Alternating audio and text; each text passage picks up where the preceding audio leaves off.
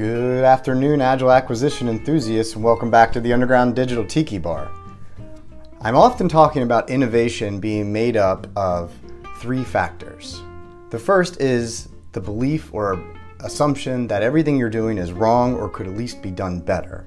The second is to know and have a deep understanding of the rules under which you operate. And the third is a responsible risk-taking. So it's the middle of the week, and I thought I would take a coffee break and break down the second part of that, which is the rules in which we operate. So cheers. Okay.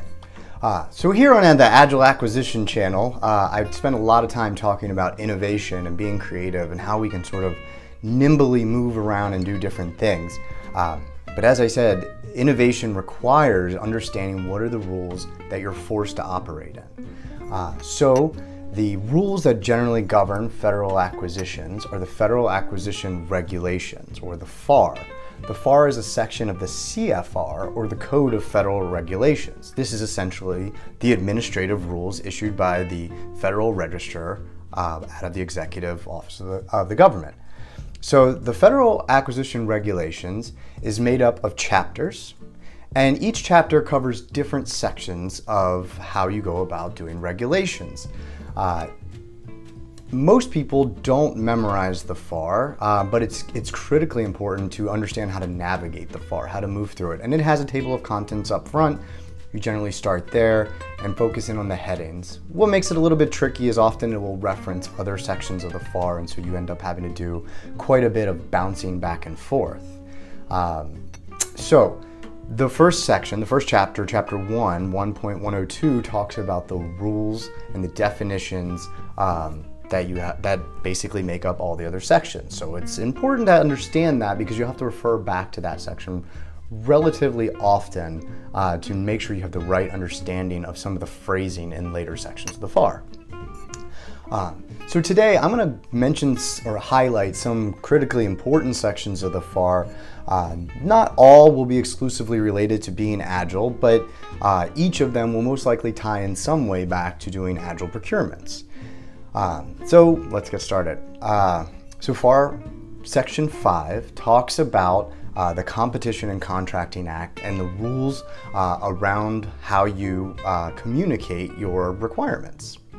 And then FAR Section 6 talks about the synopsizing and discussions of those sections and gives you your exceptions. This is where we often will see FAR 6.302, and then there's several exceptions listed under there, which are the exceptions to SECA. So in order to exempt yourself from the requirements of FAR Part 5, you'd have to fall under one of those sections in FAR 6.3. See, pretty simple, right?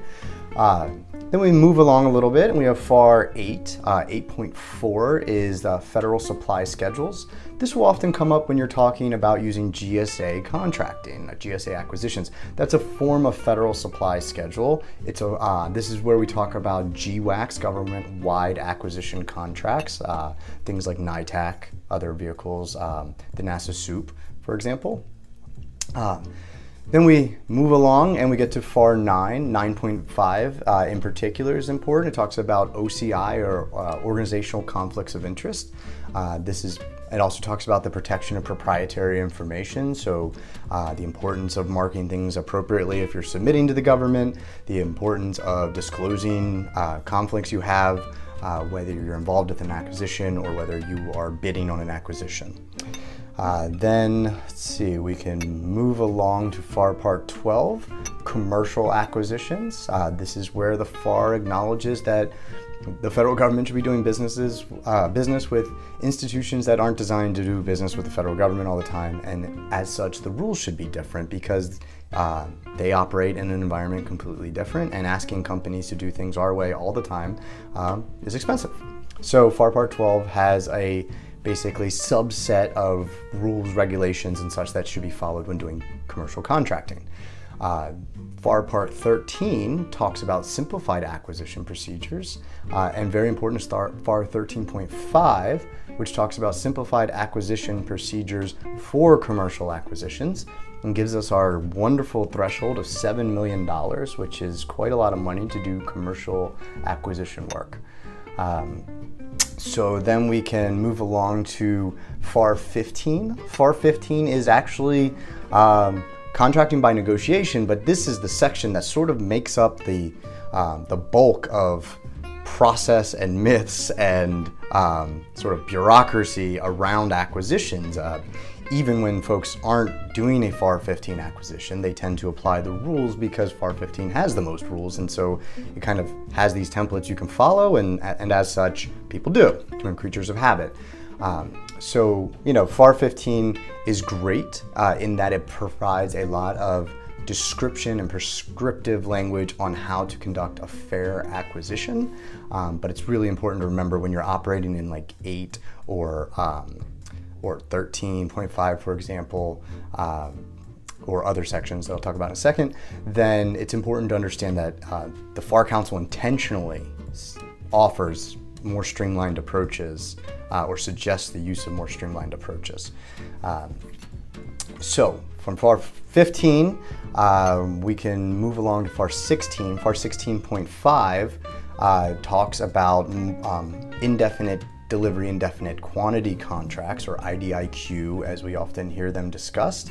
IDIQ contracts are really important contracts because this was sort of like the first way in which the government figured out how to sort of recognize they didn't know everything they needed to know in order to buy everything they needed to buy, and so created this process where you can award to one or multiple vendors and then sort of have the subsequent acquisition process that existed within it, although intended to be very streamlined. And a mistake I often see is agencies applying the same FAR 15 process they likely used to create the IDIQ, which was not necessary, at the actual task order level, and thus defeating the entire purpose of creating it. So,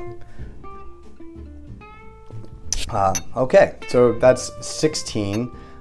Gonna skip ahead to 19. FAR 19 talks about small businesses, small business programs. This is where you get your 8A set-asides. This is really governed by something called the Rule of Two, which is actually something that is a term that describes a statute. It basically says if there's 2 or more small businesses or businesses within a particular disadvantaged category that are both interested and capable of performing the work, that you have to, by law, set aside the requirement for small businesses. So this is where RFIs get really involved and talk about, I skipped FAR Part 10, which is market research, but you already knew that, I'm sure. FAR Part 10 talks about market research. Anyway, so it talks about, finding out who's in the environment, who can do the work. It also talks about bundling, so taking existing requirements that are being performed by small businesses and sort of putting them together. So generally from an agency perspective, it's like streamlined, and you have like a single belly button or, whatever. And from a company perspective, a small business may no longer be able to perform the work because now you've dumped all this other type of activities into it. So that's where bundling is discussed. And then I'm gonna skip way ahead. We have FAR 37.6, which is performance-based service acquisitions. By law, agencies are required to use performance-based service acquisitions to the greatest extent possible. And so, this is where we talk about the use of services to deliver a supply, which is, ties very well into agile software development or iterative development. FAR 15, by the way, or FAR 16, by the way, also talks about other contract types besides IDIQ. So as I mentioned, 16.5 is multiple award or IDIQ and multiple award IDIQ, but FAR 16 also talks about your fixed price and incentives, your time and material, your cost reimbursable, your cost plus fixed fee, and your cost plus afford fee, your cost plus incentive fee, et cetera, et cetera, et cetera. So we were at 37.6 though for performance-based service acquisitions, and I was mentioning how it how it opens the door for sort of agile development and iterative development, which brings us right to FAR 39, and FAR 39 is the acquisition of IT, and FAR 39.1 talks about modular contracting, which is actually iterative development. It specifically says in the FAR, buy small, do shorter contracts so you can keep pace with technology. So it's all there. And then there's a lot of other very important sections, but skip all the way ahead to FAR 52. This is where you find your clauses. So all of the sections that I mentioned and didn't mention, these are basically provisions that explain what needs to be done, and they usually will cite the FAR 52 clause that should be inserted into the contract to enforce the requirement of the provision. So there you have it. I hope that was helpful. If you have questions specifically about the FAR, I would encourage you to go to myfar.io. This is a application that some friends and I have built to help people use the FAR, make it more digestible. But one of the great features of it is once you register, you can ask questions and I will answer them. So feel free to go on there, and if maybe I said something that confused you here, or maybe I said something that didn't sound quite right, you can ask questions in the myfar.io app. Or you can bookmark and print, and it's now mobile ready, which is very exciting.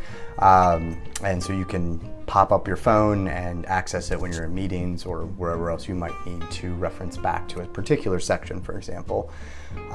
So go check that out too. Anyway, thanks for tuning in for this coffee break. I hope everybody's feeling refreshed. We're halfway through the week, so we're almost there. Go innovate. Cheers.